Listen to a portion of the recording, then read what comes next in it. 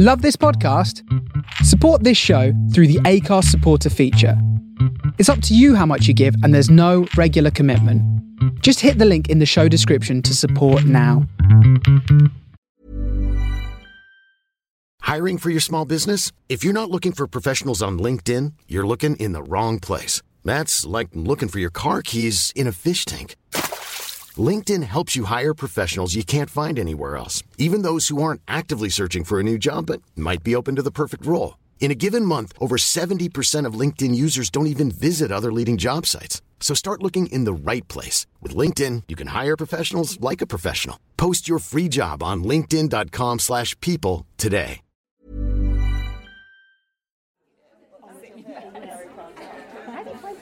Hi everyone, thank you so much for being here. It's so joyful to look out on you all.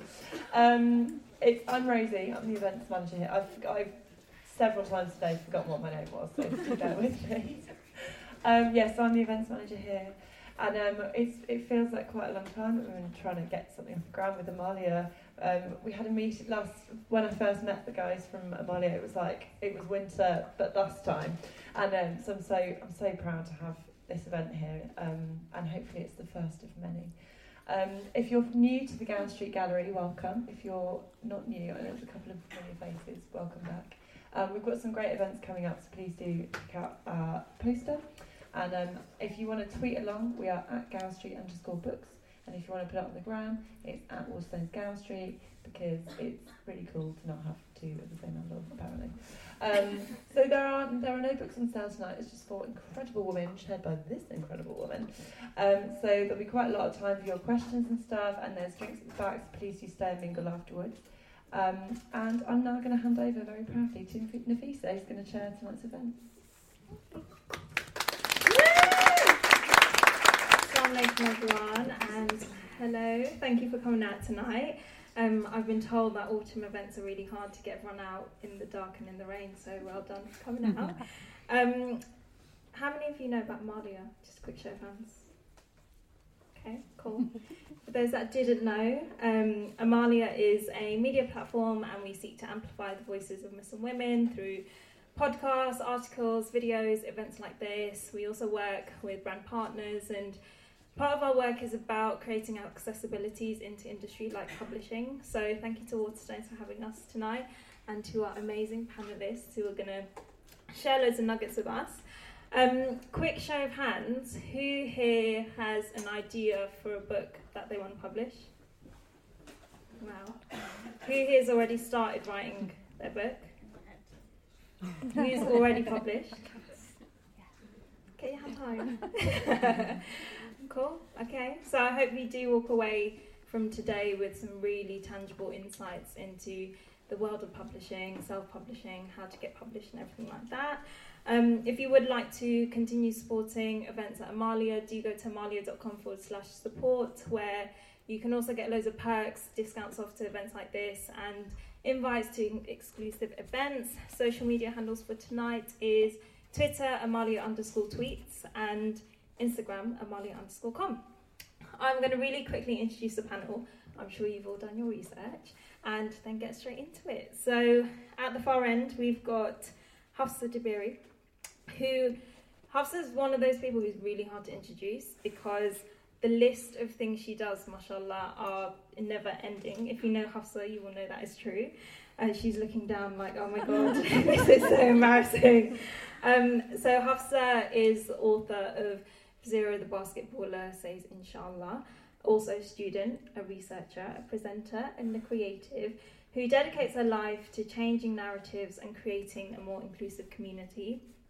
Then we have Abby Fellows, who is an agent at the Good Literary Agency, which was co-founded by Nikesh Shukla, who you might know him from The Good Immigrant. And Abby specifically looks for commercial as well as children's and young adult books, both across fiction and non-fiction. And then we have Asma Issa.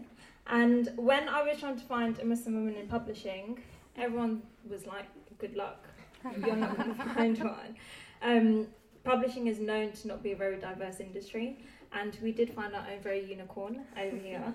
So Asma is an assistant editor at Puffin at Penguin Random House, and she works with brands like Tom Fletcher, Doctor Who, Roald Dahl, as well as developing Puffin's non-fiction publishing.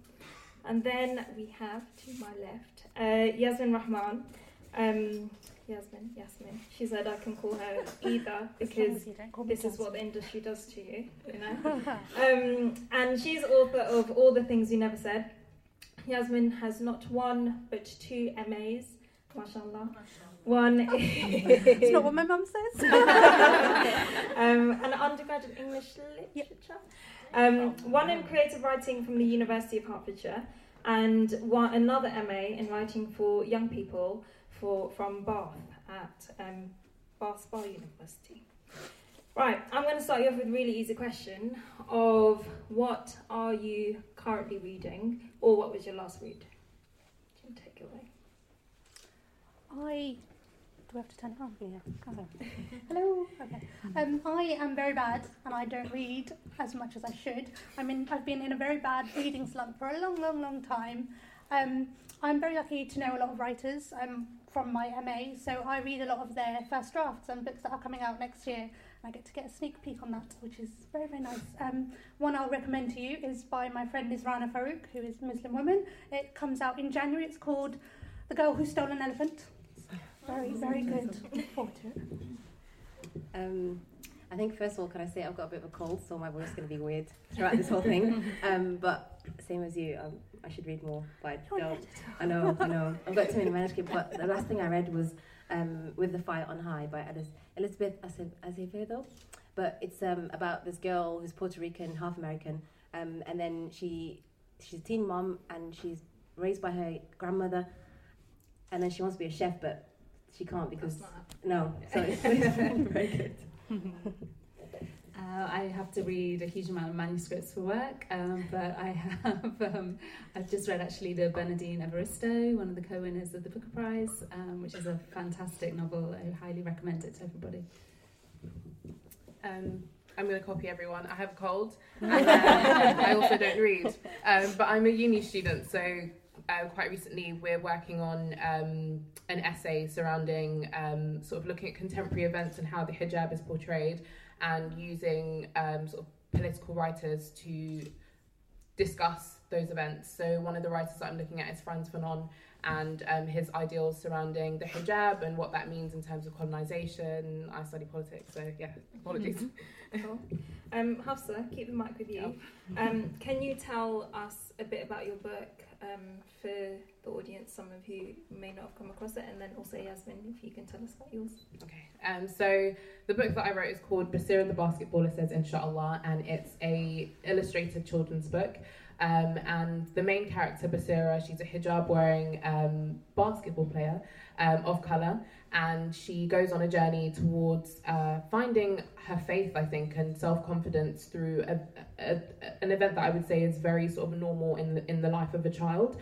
But through that, she also learns the meaning of the word inshallah and develops a sort of belief and a faith in Allah, which I think is quite nice. And yeah, well, I would think it's quite nice.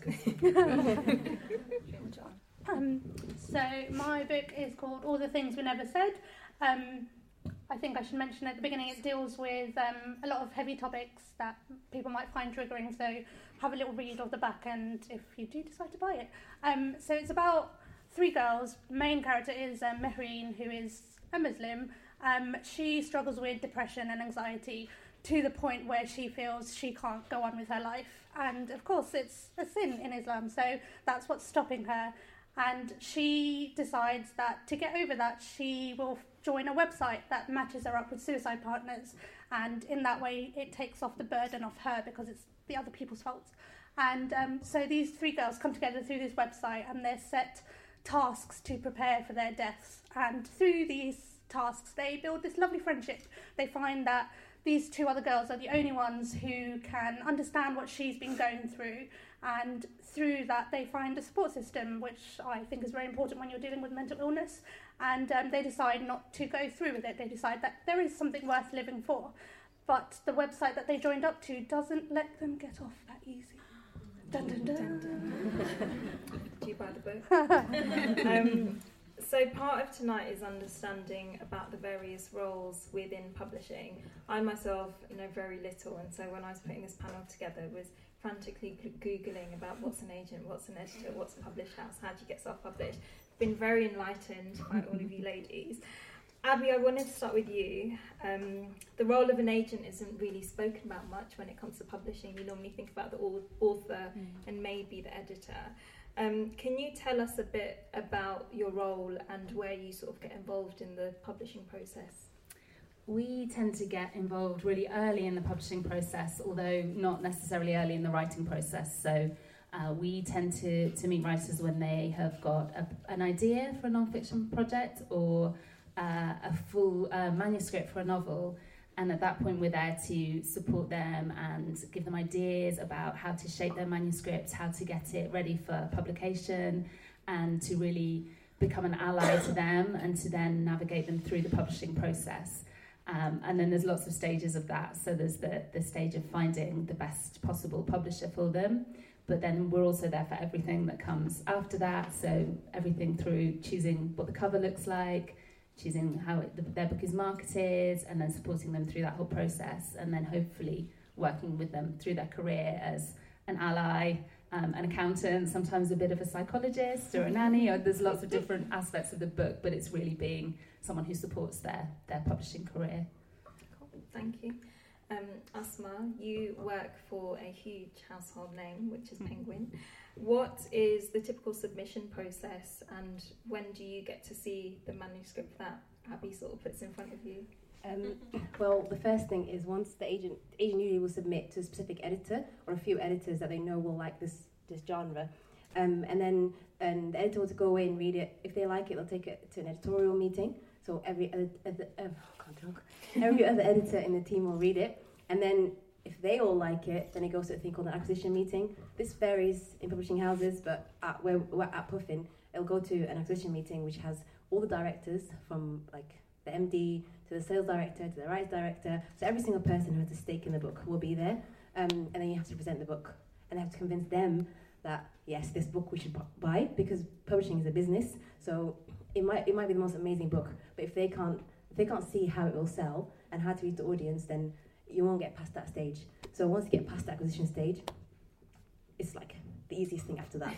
The worst thing is the acquisitions, and then after that, then you make an offer to the agent. There might be other editors from other publishing houses that are interested, and then it can be one of two things where there's like a few different ways. You can do a thing called the preempt, which is you're the first person to be like, I like this book. I'm going to tell you right like today. You send it today. I read it today. Can I buy it? Or you can do an auction, which doesn't happen very often, but that'll be several different publishers that are interested, and then it's exactly what it sounds like. They bid for the book, or it'll just be you go straight to the agent and they go with you, and that's you meet the author. So it kind of varies, and then from then on, it's a publishing process. And how important is sort of who you get published by? No bias, obviously. I think it depends, because it's one of two things. You can either be like a small fish in a big pond. So if you get published by Penguin and you're not very massive, you might get lost in like all the other big authors. And if you get published by a small publishing house, you might be the most important one for them. But at the same time, having been published by someone like Penguin, you'll get the resources, the expertise, and also the connections. Because a lot of times, for example, the Waterstones buyers, the Wishlist buyers, they decide what books will get put in the shops, right? The sales team will have a lot of close connections with them. So at Penguin, it might be closer. So it just really depends on the book and what you yourself. And I think actually the most important thing is if you like the editor of your book, because if you think the editor can see, if you think the editor can see the same vision as you for the book, then the most important thing is to go with that editor rather than the name of the company they're with, because then they'll put as much passion and all their time and effort behind your book. Thank you. I wanted to help understand a bit more about timelines of writing and publishing. Hafsa, you wrote your book in 40 minutes, mashallah. I told you, she's one of those people. And last week it sold its final copies as well, mashallah, from its first print run. How long was the timeline from when you had the idea to your book getting published and sort of being able to hold it? Yeah, so I think the timeline was about 2 years. And that was because my publisher wasn't in the UK, so the editing process was slightly longer in having to sort of have meetings at 1 a.m. because she's in Canada and things like that. But I think it differs for every single person. It probably depends on the genre as well. I think because mine was an illustration. Once the illustrations were done, and then obviously the story, the edits were quite simple, I think, in what we had to do. So from then it was just printing and, getting it shipped that took the 2 years. And what took the most amount of time in that process? Probably the editing of the book, because obviously she's based in Canada, but she sells globally. So that means that in terms of the language that's used with children, it has to be very sort of open and accessible, regardless of where the children are. So we just took a lot of time in making sure that the language is accessible, especially for the kids that I wanted to read it. She was obviously trying to sell it from a Canadian point of view, but as a person who's based in London, I wanted to make sure that the kids here could read it too. Yeah. And Yasmin, can you give us a short timeline for yourself of going from an idea to getting published, and who helped you along that journey? So I'm not clever enough to write a book in 40 minutes. Genuinely, that's amazing. I started my book on my MA as part of my dissertation. We had to write 40,000 words of a novel. And I had started out the course knowing that I wanted to write a book about a Muslim girl and mental health. So I had that basis. And so I spent a lot of time trying to come up with the plot and how I could go about it, and just thinking takes up the most time for me, I think. And so I started the book maybe in earnest February 2017, and it took about 9 months, not 40 minutes, 9 months for me to finish the book, and that was with the help of my tutors, who are all published in very well published and write for children, and my classmates, who all got to read very early drafts and gave me feedback on that. So it took about 9 months to write. I edited it for about 2 months, and then January 2018 I submitted to agents and got my agent, and we went on submission 2 months later, which I've been told is not very happy space says it all.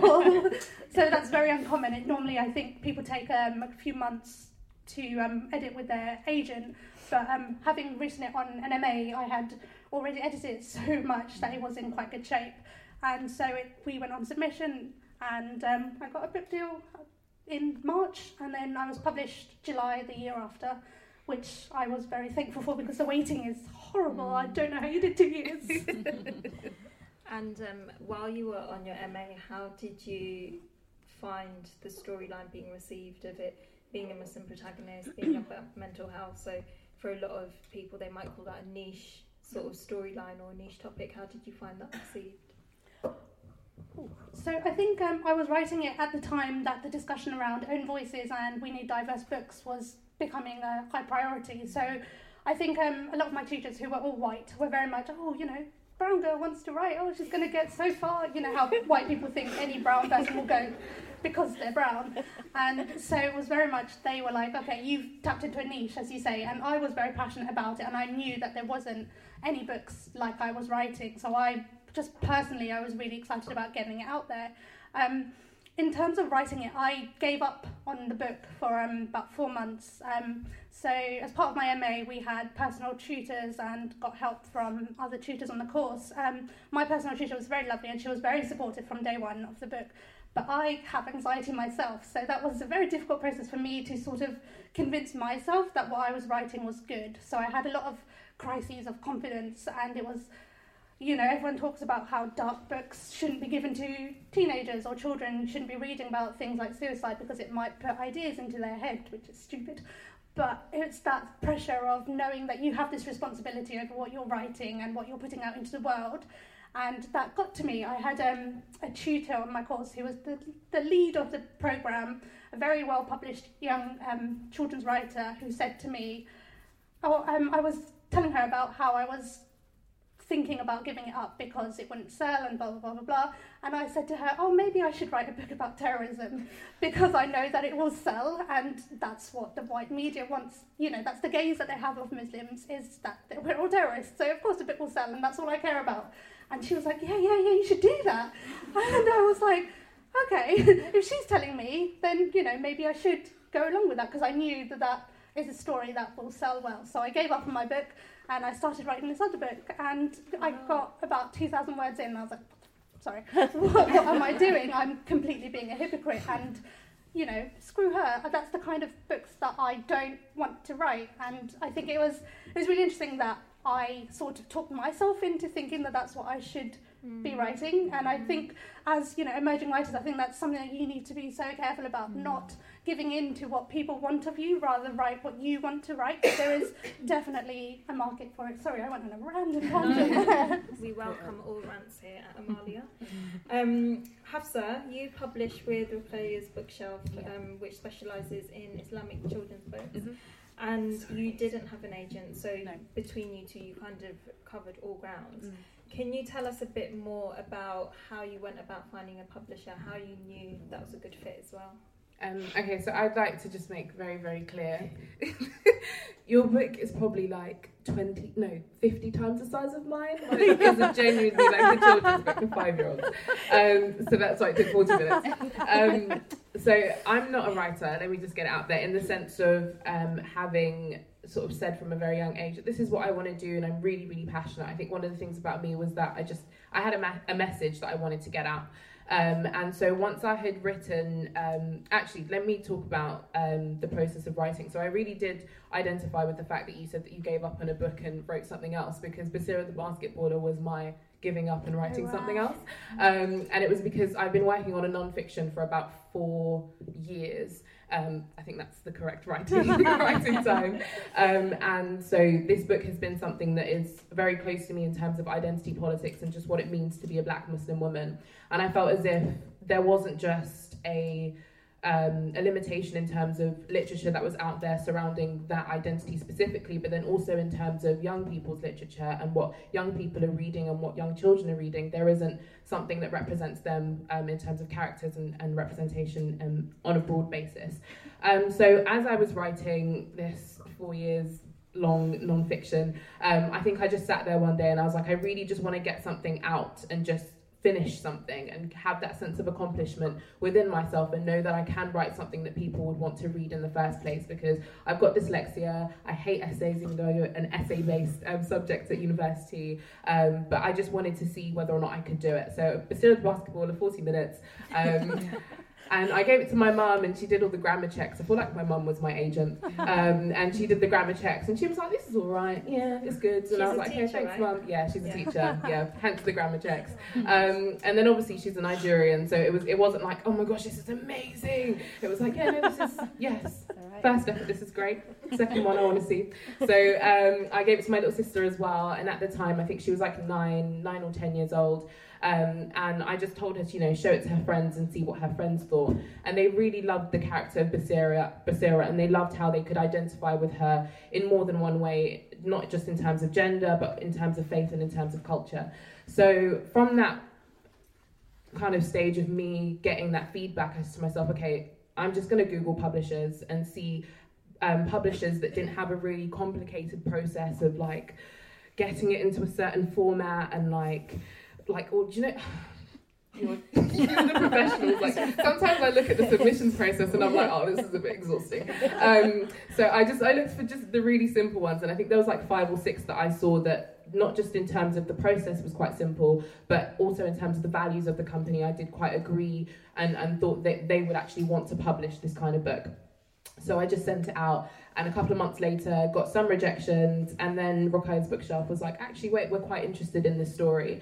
And I think I cried because I just didn't understand. I was actually just like, oh, this is weird. But I think one of the things with Asma from Ruqayyah's Bookshelf is that she was very sort of, I think you have to look for a publisher that when you speak to them for the first couple of times, there isn't an aspect of them wanting to sort of overtake your story and make it into something that it's not. And with Asma, she was very much like, I can completely understand where you're coming from. I really do think that this book is needed. And she was very supportive in the editing process. And so, yeah, from then on, it was just like, I have no idea about contracts. I'm still learning now. So when she gave me the contract, I was like, yeah. Okay.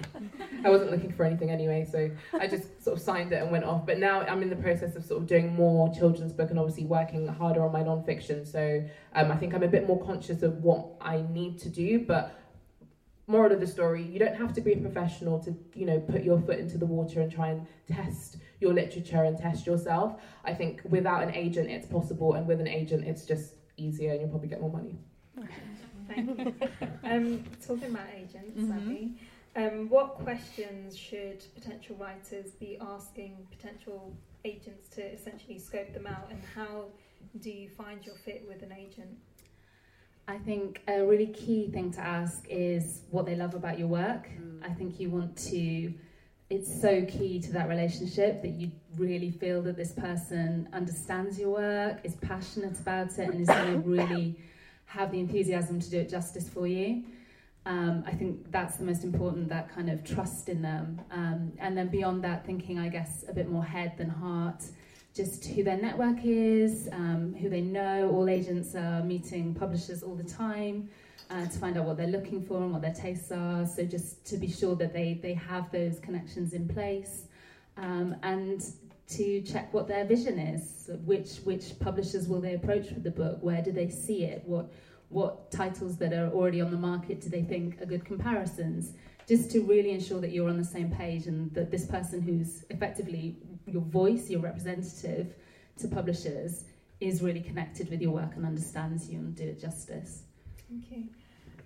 I wanted to talk a bit about self-publishing, and I've got a fun fact for you for this segment. So some of you may know about the book 50 Shades of Grey, and my fun fact is that 50 Shades of Grey was actually self-published as an ebook, and it gained a lot of traction amongst Facebook, in particular mothers. And the sort of story goes that apparently one of the said mothers worked for a publishing house, and then it ended up essentially getting the rights bought to it. So, you know, just put your work out there, because you never know, you could then become international bestseller in 132 countries. But Asma, I wanted to talk to you about the realities of self-publishing, especially now there are so many platforms where you can self-publish. And can you tell us a bit about the pros and cons and your personal thoughts on it? Yes, so self-publishing, it's difficult. It's kind of, I don't know, you didn't have an agent, but you did a lot of the work with a publisher, so it was a lot easier. But when you have to do the whole publishing process by yourself, that's done by several different teams, it is very difficult, very expensive, and you might not get the same kind of end result. So I think, first of all, self-publishing is, I think if you want to self-publish your book, that's totally fine, but at the same time, a lot of times why people do that is because they think their book's not good enough to be published by Penguin or HarperCollins or whatever. So, I'm going to be so negative. No, do it. For me personally, I would just say to you, don't self-publish your book.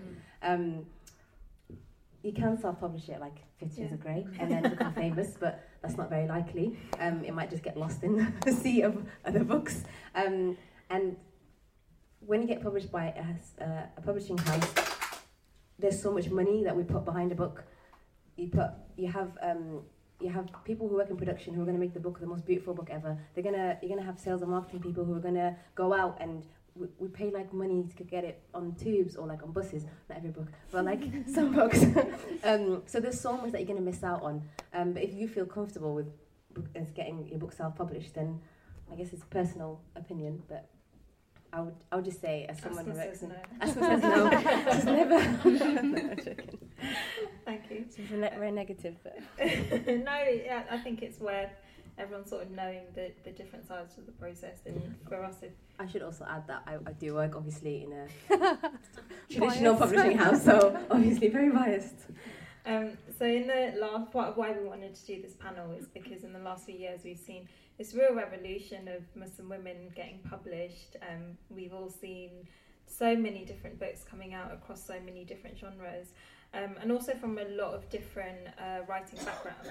So Yasmin, you've got 2 MAs, mashallah. How did they help you in your journey to getting published? Yeah, so I graduated my undergrad and didn't know what to do with my life. So it was like, oh, let's just carry on being a student, because I really enjoyed being a student. I actually studied in secret. I didn't tell my parents because they were very much, oh, you've graduated now, go get married. And I was like, no. So I used to, no, this was a Bath one I didn't tell them about. And I used to, because Bath is obviously, I live in Hertfordshire, so it's 100 miles away. I'd get up at 5 o'clock in the morning and sneak out the house. Where did you say you were going? I had a job at the time, so that I didn't lie. I will say this, I never lied. If they asked me about it, sorry, if they asked me about it, I would tell them the truth, but they don't take much of an interest, so that works for me. But, sorry, back to your question. I think the thing that I got most with an MA is having people read your work. So the way that my MAs were set up was it's a small class of about 8 people and 8 students and 1 tutor who is generally a published writer or knows a lot about writing, and so it was a very small group and it was like a safe space that you could write absolute crap and people would be nice about it, but they'd also tell you sort of things that you can do better, and this word didn't work for me, this sentence didn't work for me, what have you thought about doing this, what about that kind of thing. And it's just getting that much feedback is what I think really helped, which you can achieve without having an MA. Just find a writing group. There are local ones everywhere. Go online. There's writing groups online. Just find people who write the same things as you do and can read your work and give feedback. That's what has helped me the most, I think. Thank you. Abby, what are the common pitfalls when writers are submitting to you and trying to submit to the Good Literary Agency? We get quite a lot of submissions by people who aren't eligible, so we have, because of our funding, we have criteria about who we can represent. But I think general pitfalls are just people not necessarily doing their research. Most agents, and perhaps us more than others, have quite detailed information about how to submit. So what we want you to send, essentially what information we need. So it's really important just to check that really carefully and send what you've been asked for, just to give yourself the best chance. Don't write Dear Sirs when you write to an agency fully staffed by women, things like that. But just do your research into what some agents, it's about their taste. So they might not look at certain genres. They might not work with fantasy books or sci-fi, so just check all that so that you're not wasting your own time as well. And do you think there is such a thing as being too niche in terms of your writing? It's interesting sort of carrying on from the conversation, because I think that when we're talking to publishers, we're always managing a very fine line between the fact that publishers are having a business to run and they want to find something that they feel confident they can take to market, and it's a big investment, so they're very risk averse. But as agents, we want to push and we want to kind of broaden what can happen. And we hear from librarians and we hear from readers that they want to read certain subjects or they want to hear certain voices. So it's always balancing that. I think when it's niche, I think sometimes memoir, autobiography can be challenging because your own life story may not be as interesting to other people as you feel it is, but maybe it's a way to kind of, I don't mean that in a harsh way, it's just, I think sometimes it's about kind of understanding how to present what you want to say, which might be really important, in a way that will resonate with other people. How about you, Asma?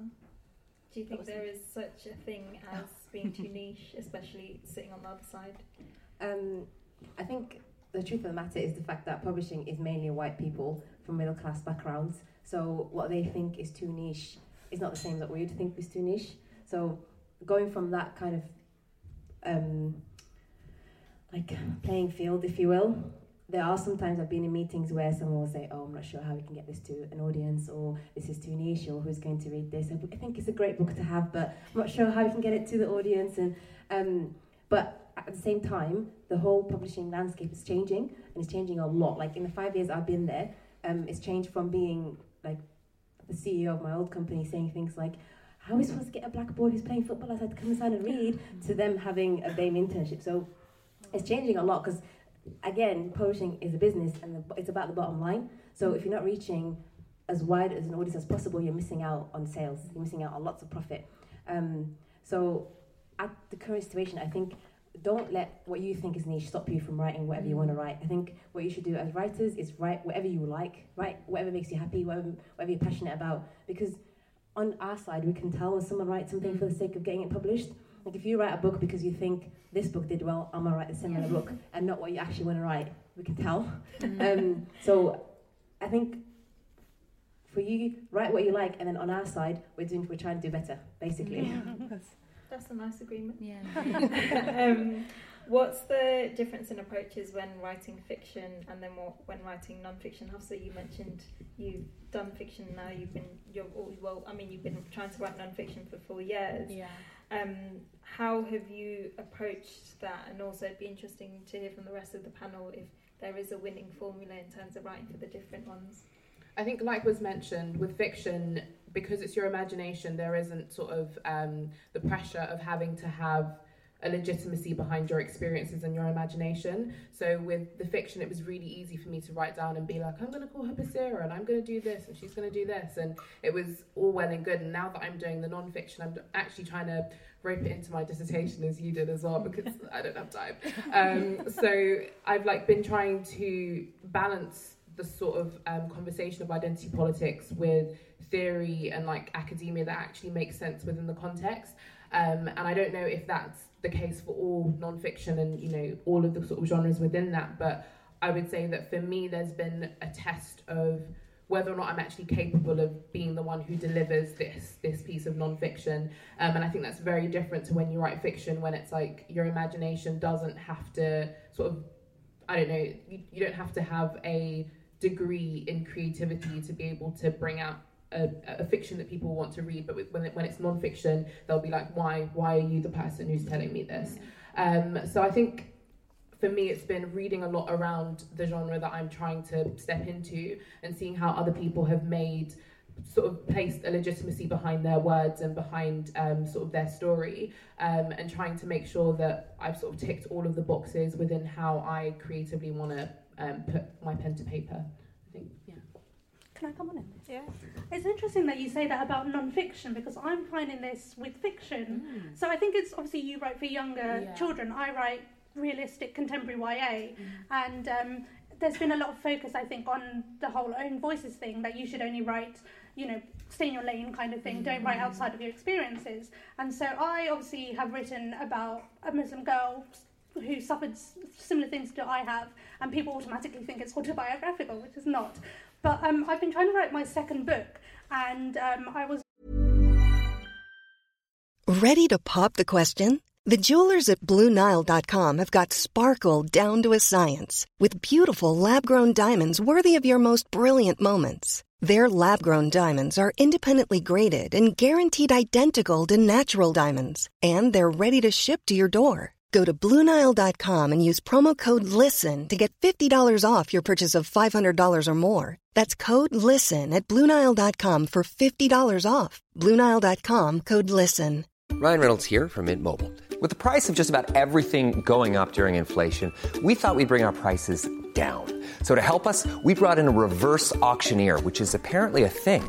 Mint Mobile Unlimited Premium Wireless. How to get 30, 30, bit to get 30, bit to get 20, 20, 20, bit to get 20, 20, bit to get 15, 15, 15, 15, just $15 a month? Sold! Give it a try at mintmobile.com/switch. $45 up front for 3 months plus taxes and fees. Promo rate for new customers for limited time. Unlimited more than 40 gigabytes per month. Slows full terms at mintmobile.com. Writing something about domestic violence with a Muslim protagonist, and my editor asked me, has this happened to you? And I was like, no, but why does it have to? I think there's getting a lot more that you need to have some sort of degree of relation to what you're writing in order for it to be accepted, which I think it's really weird, and I don't like it very much. Can I? Sorry, I was just going to say, I think there's a huge amount of debate at the moment, particularly in YA. I think more than anywhere else, about who has the right to tell certain stories, and it's the kind of constantly evolving, and at times sort of over-stressed. I think that actually a part of being a writer is your imagination, and that as long as you apply it in a way that is respectful and authentic, particularly if you're writing about a very specific experience, then you have to think about whether that's your story to tell. But yeah, it's an interesting thing to watch pan out. Can I just add, the one thing I was going to add as well to this is that the only time I think when own voices is really important is if it's like a white person writing about like a minority, because the space for BAME authors and books is really small. And I'm obviously writing a book is about imagination. You could meet people who, if you're a white person or you're a black person, whatever, you could meet people who are different to you, and you can write about them. That's normal. But the state of publishing is that there's not enough space for everybody. And if someone who's white and who's got a very open, broad space on the shelf, if you will, is writing about something that people who live those lives can't write about, I think that's a problem. So that's the only time I think it's important to have that conversation. But anything else. Can you tell my editor this? Yeah, it's ridiculous. But the non-fiction as well, the thing I would add is on trade side, the non-fiction should not be too educational. Like, can you tell us what trade side is? Yes, sorry. So there's like several different types of publishing, and what Penguin and Puffin and like HarperCollins and the ones that we all know is traditional publishing, and it's called trade, which is commercial books, non-fiction, fiction that our people will consume for leisure. So, or you can have, for example, Penguin Press have like very quantum physics books that you can't read for pleasure, but it's still for pleasure. I mean, someone's reading. I tried. That's why I'm saying it. But then the thing is, I've lost my point. Trade publishing and small space on the shelf. Yeah, so I was just thinking the non-fiction, the trade side. With non-fiction, what can happen a lot of times is people will take a very serious topic and then deliver it in a very serious way, and it needs to be entertaining. If it's boring or if it's too bogged down in detail, it's not going to work in the non-fiction market. And especially I work in children's non-fiction, and the aim of it is to get really big, like very serious topics, but try to filter it down in a fun, digestible way. So with trade, it's kind of it's a lot more entertainment based than anything else as well. Can I just quickly? I think the question we always ask non-fiction writers is why are you the person to write this book? Why is this book relevant now? And just to kind of really drill down into that, and why are you not someone else? And Asma, can you tell us a bit about the role of an editor and when that editor comes into the process, and especially in terms of honing that writing? It's right at the beginning. So as soon as the manuscript comes in, they'll go to an editor, and when the editor has decided this is the book they want to publish, they might start working with the writer on making the proposal more fine-tuned to the publishing house before they take it to acquisition, or they might start editing as soon as it's acquired. But usually, right at the beginning, as soon as the book has come in, it's go to the editor, and the editor will do loads of edits and go back and forth with the author. And at the same time, lots of other things are happening. So you brief the cover, the sales and marketing teams start reaching out to whoever they need to talk to, and the sales team are pitching it a year in advance to the shops and stuff. So it's throughout the entire process, really. And what makes a bestseller? Is the editor part of that? Is the publishing head part of that? Is it luck? Can someone who is writing niche become a bestseller? What is that process? I think the job of the editor is, especially depending on where you work, is to pick a book that will work. So for Puffin, you have to try to find the next bestseller. So the editor has to have a really good understanding of the market and what works. So the editor has a tiny part of it, but it's a kind of a massive team effort. So it's very difficult to pinpoint a specific step by step.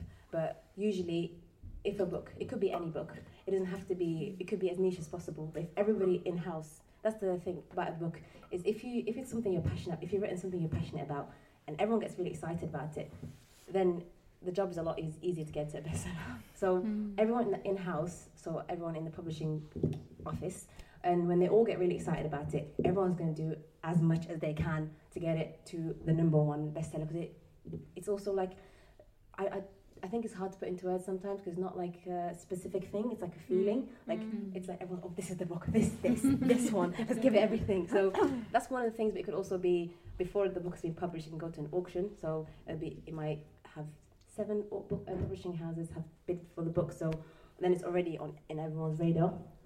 But it's kind of, it could be luck as well. So it's lots of different things. Thank you.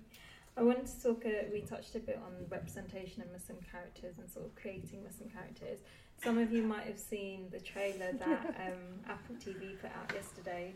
about a new Apple original that they're putting out, and it features a young Muslim girl navigating her dual identity. She's a hijabi, and then one of the scenes is her kissing a white boy and finding it, and all those things. And it got a lot of backlash on Twitter because people were kind of like, can we kind of not keep having the same story of where this like young Muslim girl finds her liberation through this white boyfriend and her family doesn't know and all of these things, and can we just have a bit more range?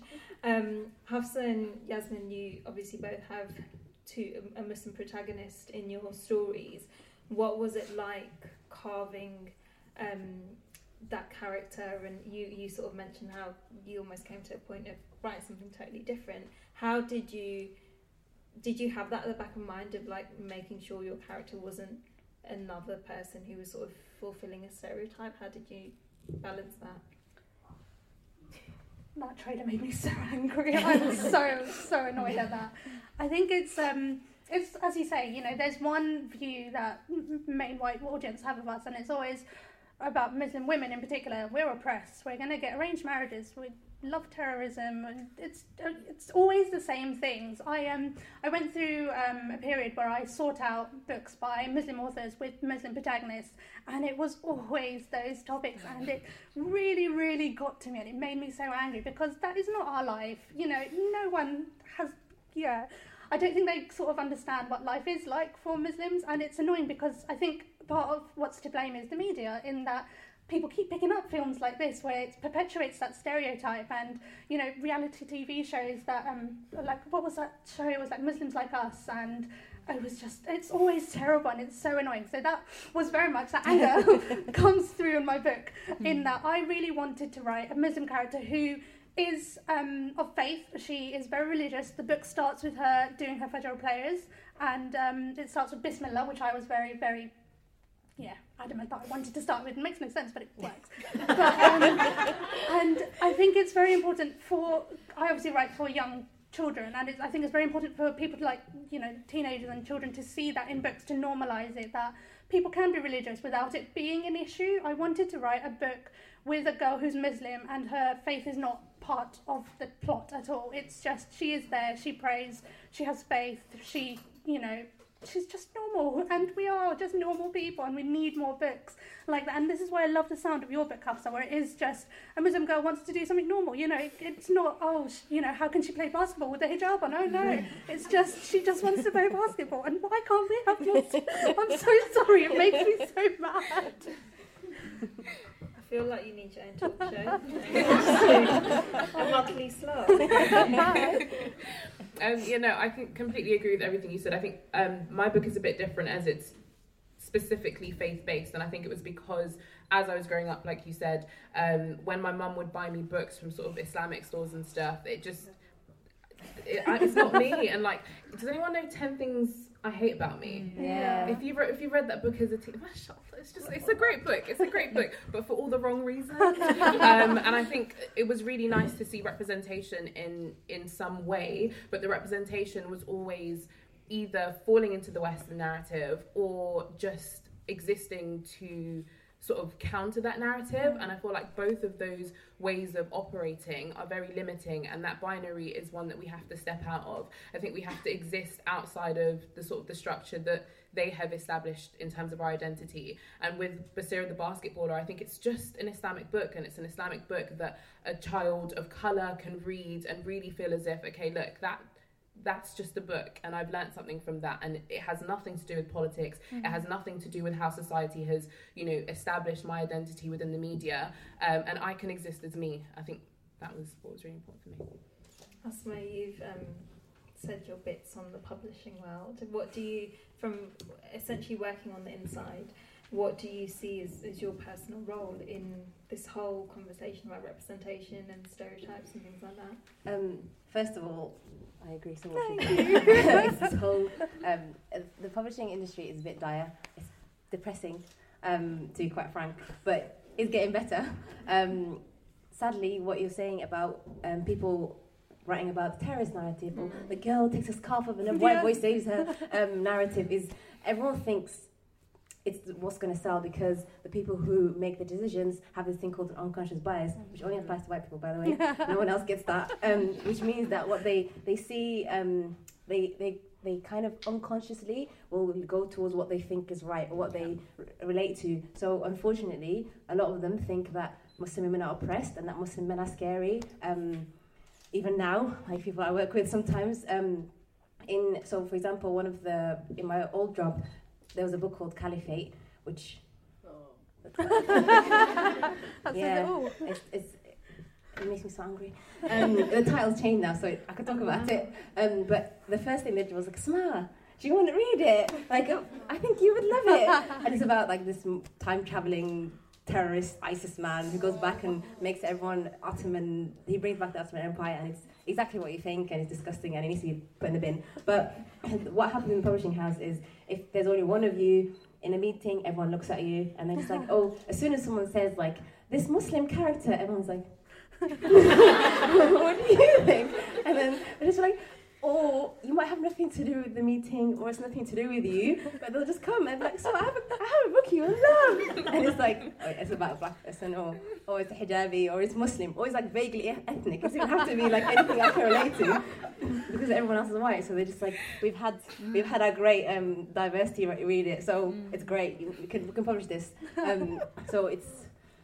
I can go keep going. Keep going, babes. Oh, I should add, please come work in publishing. You need more people, because you need to have a seat at the table to make decisions. So if there's more diverse people who work in publishing, they can make choices that will affect the books that are published. So if the gatekeepers are only white people, we'll keep seeing the same 5 books. There's only 5, by the way. I keep looking, there's only 5. So it's important that we work on both sides of the spectrum. Thank you. The last section, I wanted to talk about money. It's a conversation we often shy away from across industries. I've got another fun fact for you. So I was really shocked to find this out. I was having a conversation with 2 of my friends who work in publishing and have also been published. And we were just having a really casual chit-chat, and we got onto the topic of how many books an average book sort of sells. And they said an average book, and tell me if I'm wrong, sells about 500 copies. And I was really shocked, because I started doing the maths, and I was like, where's the money here? Like, what's happening? So I wanted to start with you, Asma, on, can you explain to us where the money is in all of this, how revenues work, how royalties work, what cut do publishers get, what cut do writers get, agents, editors, lots of people in the mix, you know. I think that's why there's not lots of money, because there's so many people. It's a whole chain of command, if you will, so many people in the line, basically. But 2 things: if you want to work in publishing, or if you want to get a book published, don't do it for the money. You're going to be broke. So it is obviously, some books become bestsellers, and the author becomes a 1 million best-selling author, and they make so much money, but that's very rare. Books, I think 500 is. I think it's a bit more than that, because publishing wouldn't exist. 1,000. Yeah, well, it depends, because for example, the Puffin, you can't sell. We try not to publish books that sell 500 copies, because you put so much into it. Yeah. So if it's illustrated, it's very expensive to get illustrated books made. So you want to get profit at the end of that. But to give you it's kind of complicated. But to give you a rough idea, what will happen when a book comes to the acquisition meeting? Why it's so important is that's when they decide how much money the book's going to make, and therefore how much money the author will get. So there's a thing called an advance, which a few of you might have heard of, but basically the advance is kind of very roughly made up of how much books the sales team think they can sell of it, and how much the rights team who go out into the world and sell it to China and Germany, how much they think they can make of it, how much design work is going to need, how much editing is going to need. So all this is put on a thing called the P&L, which is a profit and loss sheet, and that is basically the deciding factor of whether a book gets bought or not. And then you get so it's calculated by the finance team, and it's really long and boring, but right at the end is a thing called the profit margin. So it's basically, are you going to make profit on this book? And that's just calculated because usually it's based on a similar book. It's based on what the sales team think. And sometimes they might throw the whole paper away and be like, forget it, we'll just publish it, which happens once or twice. That doesn't happen often. The finance team They don't like you if you do that, but that happens also twice. And then all that's calculated, and then advance is given to the author. They don't get it all in one go. It differs. It always differs. Not two authors will get the same amount. There's lots of other factors that play into it. Are they a debut author? Are they a famous author? Are there other publishers interested? So all these factors will come into it. And then that advance is what we think the book will make. Some of the money that basically what you later get from the book when it's published is what you paid up front. In royalties? In royalties, yeah. So the author gets paid, we buy the book, we work on the book, and then when the book is published, the author will get a thing called royalties, which is like a percent, like a certain number that's calculated in the contract. A percent of every book sold, you get this much. A percent of every book sold in a foreign territory, you get this much. If a book is hardback, so it's all really like minute detail. And then the author will get royalties twice a year, I think it is. And then if they get another book deal, they'll get another advance. So it's kind of, it's not a stable job, but it's one of those passion things, though. Abby, can you tell us how much, on average, a published author makes? I think there was a report, I can't remember off the top of my head who did it, but earlier this year there was a report which said, and I'm really sorry to break this, that the average annual income for writers is £10,000 a year. And then actually it's an interesting piece of reporting because it goes into how many people have to have supplementary income, whether that's people who can finance them or other jobs, and sort of what the implications of that are for publishing, because if you make it really hard for people to, how do you make this a viable career for people, I suppose is the question. But I think in reality, the amount of money varies massively. I'm really glad you explained advances and royalties, and I didn't have to. But it's there are so many variables that will determine how much money you make, and that's obviously something an agent will sort of try and navigate with you and explain to you. Thank you. I'm going to round off with a couple more questions, and then we're going to take it into Q&A. So, Hafsa, Yasmin, you're both working on your second book, mashallah. What would you do differently for your second book, or what have you maybe learned from your first time? So I think that's changed. My answer to this question has changed in the last 20 minutes. And it's mostly because I was writing the second book and I was like, self-publishing seems great. But, I'm sorry. Okay, so the process that I'm in right now is I'm in the editing stages with an editor. So I think the thing that I'm going to try to do differently is to...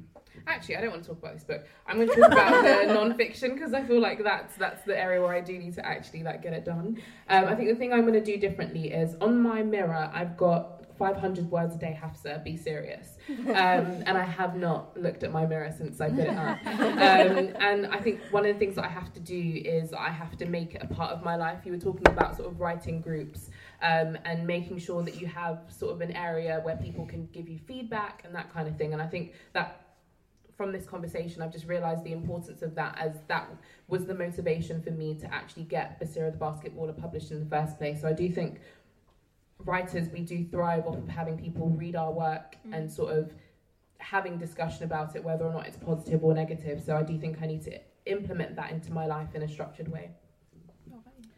Yeah, so I was talking to Asma about this earlier, how book 2 is just the worst thing you'll ever have to do in your life. I remember being on the other side of events like this where I was, looking to get an agent and a publisher and thinking, oh, that's it. Once I've got an agent, it'll be it. And then once I've got a book deal, it'll be it.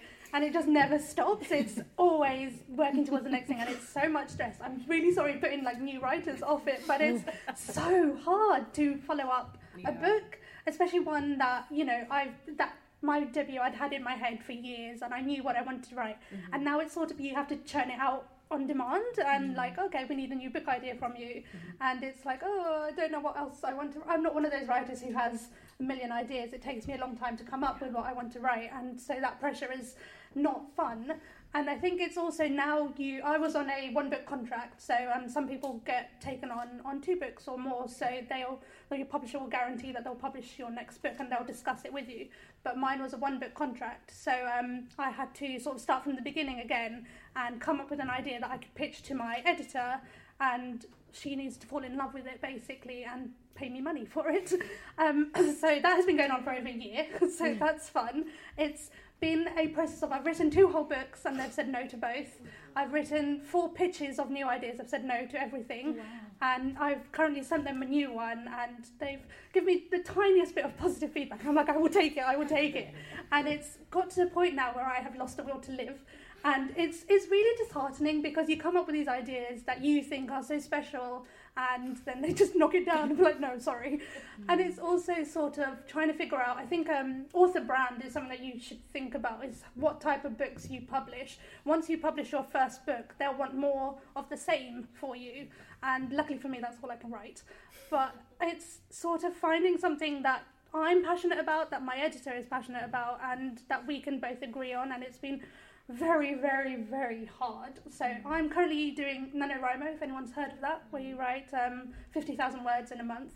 And I recommend this for you, Hafsa, actually. Those words are exhausting. I work really well under pressure. So if someone says to me, you have to write 2,000 words today, before midnight, I will sit down and I will write 2,000 words. And the thing that motivates me, that might work for you, is believing that your career will end if you don't write this. That's genuinely how I've been working. It's good. Writing is so fun. Thank you. I'm going to wrap up the panel there, but I'm going to carry on with Q&As. So if anyone has a question, do just put your hand up and we'll take 3 at a time and then go for it. Thank you for the valuable information and your funny comments. I just wanted to ask a question to all of you, how much control or how much does an author participate in that process, in the publishing process? So for example, did you have any say over the illustrations? Did you have any say over the book cover? If there were some significant edits, were you allowed to push back, those kind of things? Cool, thank you. And another 2 questions. We're going to forget.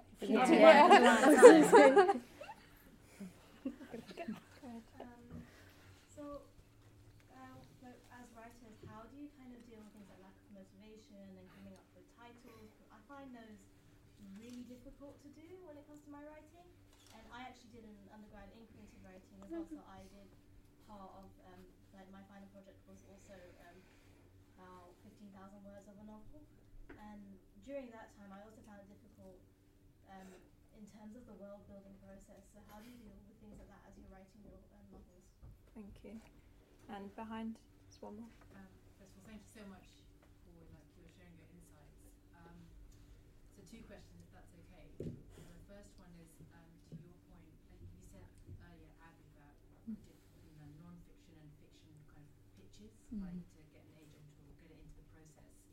Is there actually a difference? Because it sounded like you said for fiction you kind of need a completed work before you send it off, and for non-fiction it seems more flexible, like the idea that you can take to editors and agents. So could you just want to bit more on that? And then the second thing was for the writers. How do you feel about working in isolation versus working with other writers and sharing your ideas? And does kind of competition or feeling threatened or anything like that come into it? It's a very, very real human thing, but just want to get your thoughts on that. Thank you.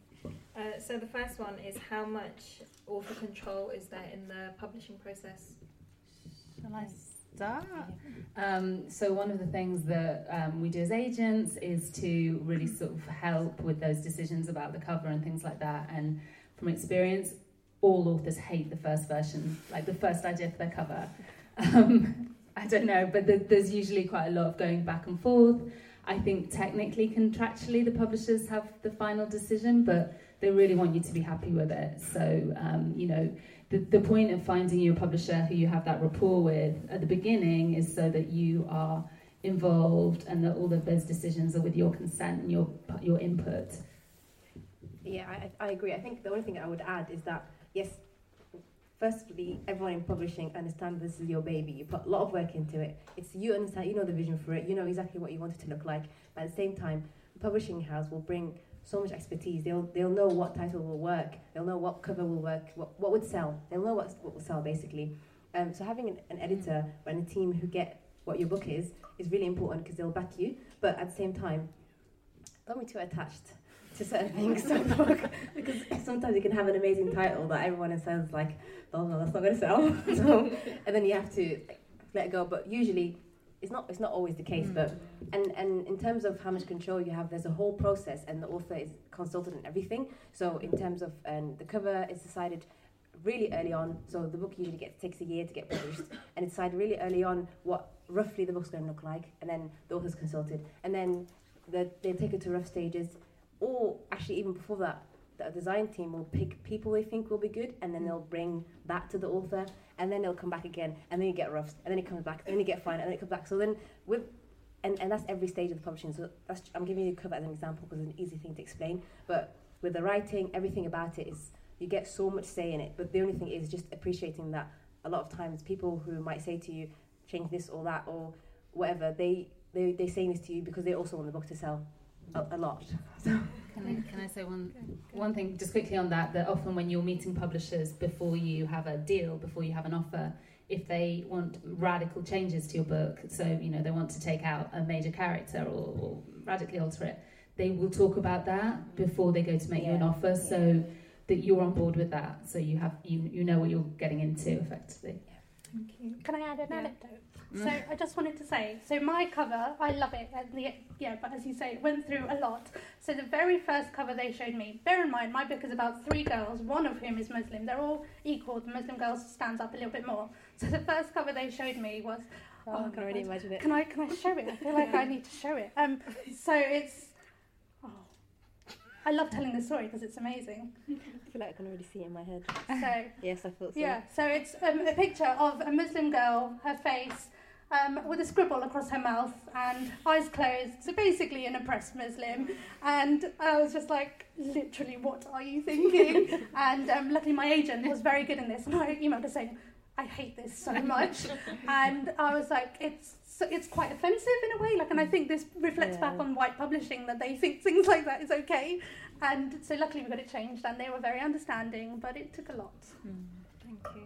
I'm going to group 2 of the questions together around motivation of writing. So the question was, how do you deal with a lack of motivation and coming up with titles and plots? And also, how do you feel about working in isolation, and does that contribute to lack of motivation? Yeah, so I think there's a time for everything. With me, sometimes I'm like really, really motivated, and I'll like plan my day from the morning, and I'll be like, I'm going to go to the coffee shop, and I'm going to spend 12 hours at my laptop, and I'm just going to write. And with the times that I don't feel motivated, my focus will be on a smaller chapter of the book, or just refining certain areas rather than working on building a storyline, or as it's a non-fiction, doing a load of research and sort of trying to relate it to the book. So I think everyone's different. I think when you do have those moments where you don't want to write, it depends on how frequent you have that. If it's like a thing where you've gone for months and you haven't done anything, I think that's a lot deeper than just you not wanting to write. There's a reason that you don't want to write. Is it that you're not happy with what you've been writing? Is it that you don't have faith in your storyline or in what you're writing anymore? And I think with that, you have to look a bit deeper and sort of ask yourself the hard questions and really try to get to the root as to why you're not writing. But if it's a thing where you've just like gone a week and like you've been Netflixing and chilling instead of like writing, I think sometimes it's nice to have that ability to just take your mind away from the writing, because when you do look at it with fresh eyes, you'll normally have sort of more of an idea of what you want to do. Yeah, I completely agree with that, and I think don't feel bad about watching Netflix, because it's like research basically. You can pass that off. I think in terms of motivation, I have a very tough time with it, and I don't write for months on end. But as I said earlier, I tell myself my career is going to end if I don't write this book. I think deadlines are very good. If you set yourself I set myself very tight deadlines and I write like a maniac and I get it done. But I think find something that's suitable for you, and daily word count, 500 words. If you can look in the mirror and do that, then it's, you know, find something that works for you and just keep going at it. I think there's this theory that if you do something enough times in a row, so every day for enough times in a row, it becomes a good habit. And so little stickers I find help. So if you write 100 words a day, give yourself a little sticker, and, you know, whatever you can do to keep yourself motivated. In terms of writing in isolation, I love it. I am an introvert and I love being alone. So I think, but I think also, as I say, my writer friends do help a lot. So when things are bad, I'll be like, what do you think of this or that? And if you don't have that people, I think the internet can be a great place. So there's so many writers on Twitter that you can find and ask them for their opinion. Don't be afraid to just slide into people's DMs and be like, help me. Writers are lovely people, you know. I did that to a lot of writers when I was starting. Thank you. Before I ask the last question, some of you might have got an index card handed out to you by Selena, who's my wonderful co-founder and sister, and she wanted everyone to take the index card and basically write either the title for the book that you're going to write or the idea of the book that you're going to write, and just drop it on the table on the way out. Oh, you want them to keep it to me? Ask them all to take it. I'll take the lucky winner will be published by I guarantee that. You can choose to take it, or you can choose to maybe take a photo and share it with us, or do whatever you want with it. But that was a little fun thing from Selena. So the last question was, what's the difference between submitting fiction and non-fiction? Yeah, so it's worth looking, shameless plug, but our website, The Good Literary Agency, has a lot of detail on what we're looking for, which is quite similar to what a lot of agents will. So we've tried to kind of demystify that. But I'll keep it simple. With fiction, with a novel, most agents will want you to have written the whole thing before you send it, and they'll normally ask for 3 chapters. And if they like those, if they want to know more, they'll call in the full manuscript. So it's really great if you've got that ready, so you can kind of act on that enthusiasm. We're not expecting perfection, but I think you need to have written it to a stage where you feel really happy to share it. But we're expecting something that we're going to give kind of editorial feedback on and all of that. So don't feel it has to be this kind of perfect thing. And non-fiction, a proposal normally. So the key components of that, they're all on our website, but it's why this book, why you, why now, your biography, your credentials, a sample of your writing, ideally from the start of the book, an overview of the chapters, so how you imagine the structure of the book, and then some titles that you think give a good impression of sort of how it compares to other books on the market that you think are a good sort of, that sort of set the tone. Brilliant, thank you. One last thing, just one really quick tip for honing your writing, and then we're done. From us? Yeah. Oh. I can go. I think I'm going to say 2 very obvious things, but read a lot. Read a lot. Especially... But it works, because I think a lot of writers know what they want to write. They know what kind of, like, the vibe, if you will, of the book. Read it around that, so you know exactly what's out there, you know what works. Knowing the market of your book is so valuable. And the second thing is write a lot. Like, the first writing it do might not be good, but just keep writing. And also, a thing I shouldn't say out loud is that sometimes things that are submitted aren't that good, but they get published. So it's not always the writing. It's like, I mean, wait, I finished. I mean, the concept is great, and then you hone it. So it is. Don't let yourself. Don't let writing hold you back. If you have a great story to tell it, and then everything else can get figured out later on. But that's the 2 things I'll say. Yeah, and I'm going to shamelessly plagiarise you and say what you said earlier, which is that you have to write what you want to write, and not let yourself be too dictated to by what you think the market wants, because we can tell it has to come from the heart. And also to have your support networks around you to get your, whether it's an agent or whether it's just writers groups, just people that you can get some really constructive feedback from. You've just taken all of this. I always say that I hate writing advice because it makes you feel like you have to do this or else you won't succeed. and so I very rarely give out advice. But you'd think, having 2 MAs, I'd have something to say about how to write. I think what helped me a lot is reading other work and critiquing it. So saying what you like about what you're reading and what you don't like, and trying. A friend of mine does these exercises where she tries to mimic the voice of these books to sort of get in the spirit and see if she can do it, and I find that amazing that she can do that, because it's very hard. But just to read, to copy. I would say believe in your ability to tell the story that you're currently thinking of. I think once you have that self-belief, just allow that to direct you and carry you through all of the ups and downs that you're definitely going to go through. But yeah, just believe in your story and your ability to tell it. Amazing. Thank you so much for your time this evening and all the nuggets. I'm sure we're going to hear loads of stories in like a year telling us that you've got an agent, that you're getting published with Penguin, of course. I mean, thank you so much for coming out tonight, and please. Some of you are sticking around, so do have a conversation, get your book deal, and do help yourself to drinks at the back, and we're going to be around for another about 20 minutes and then head out. Even when we're on a budget, we still deserve nice things.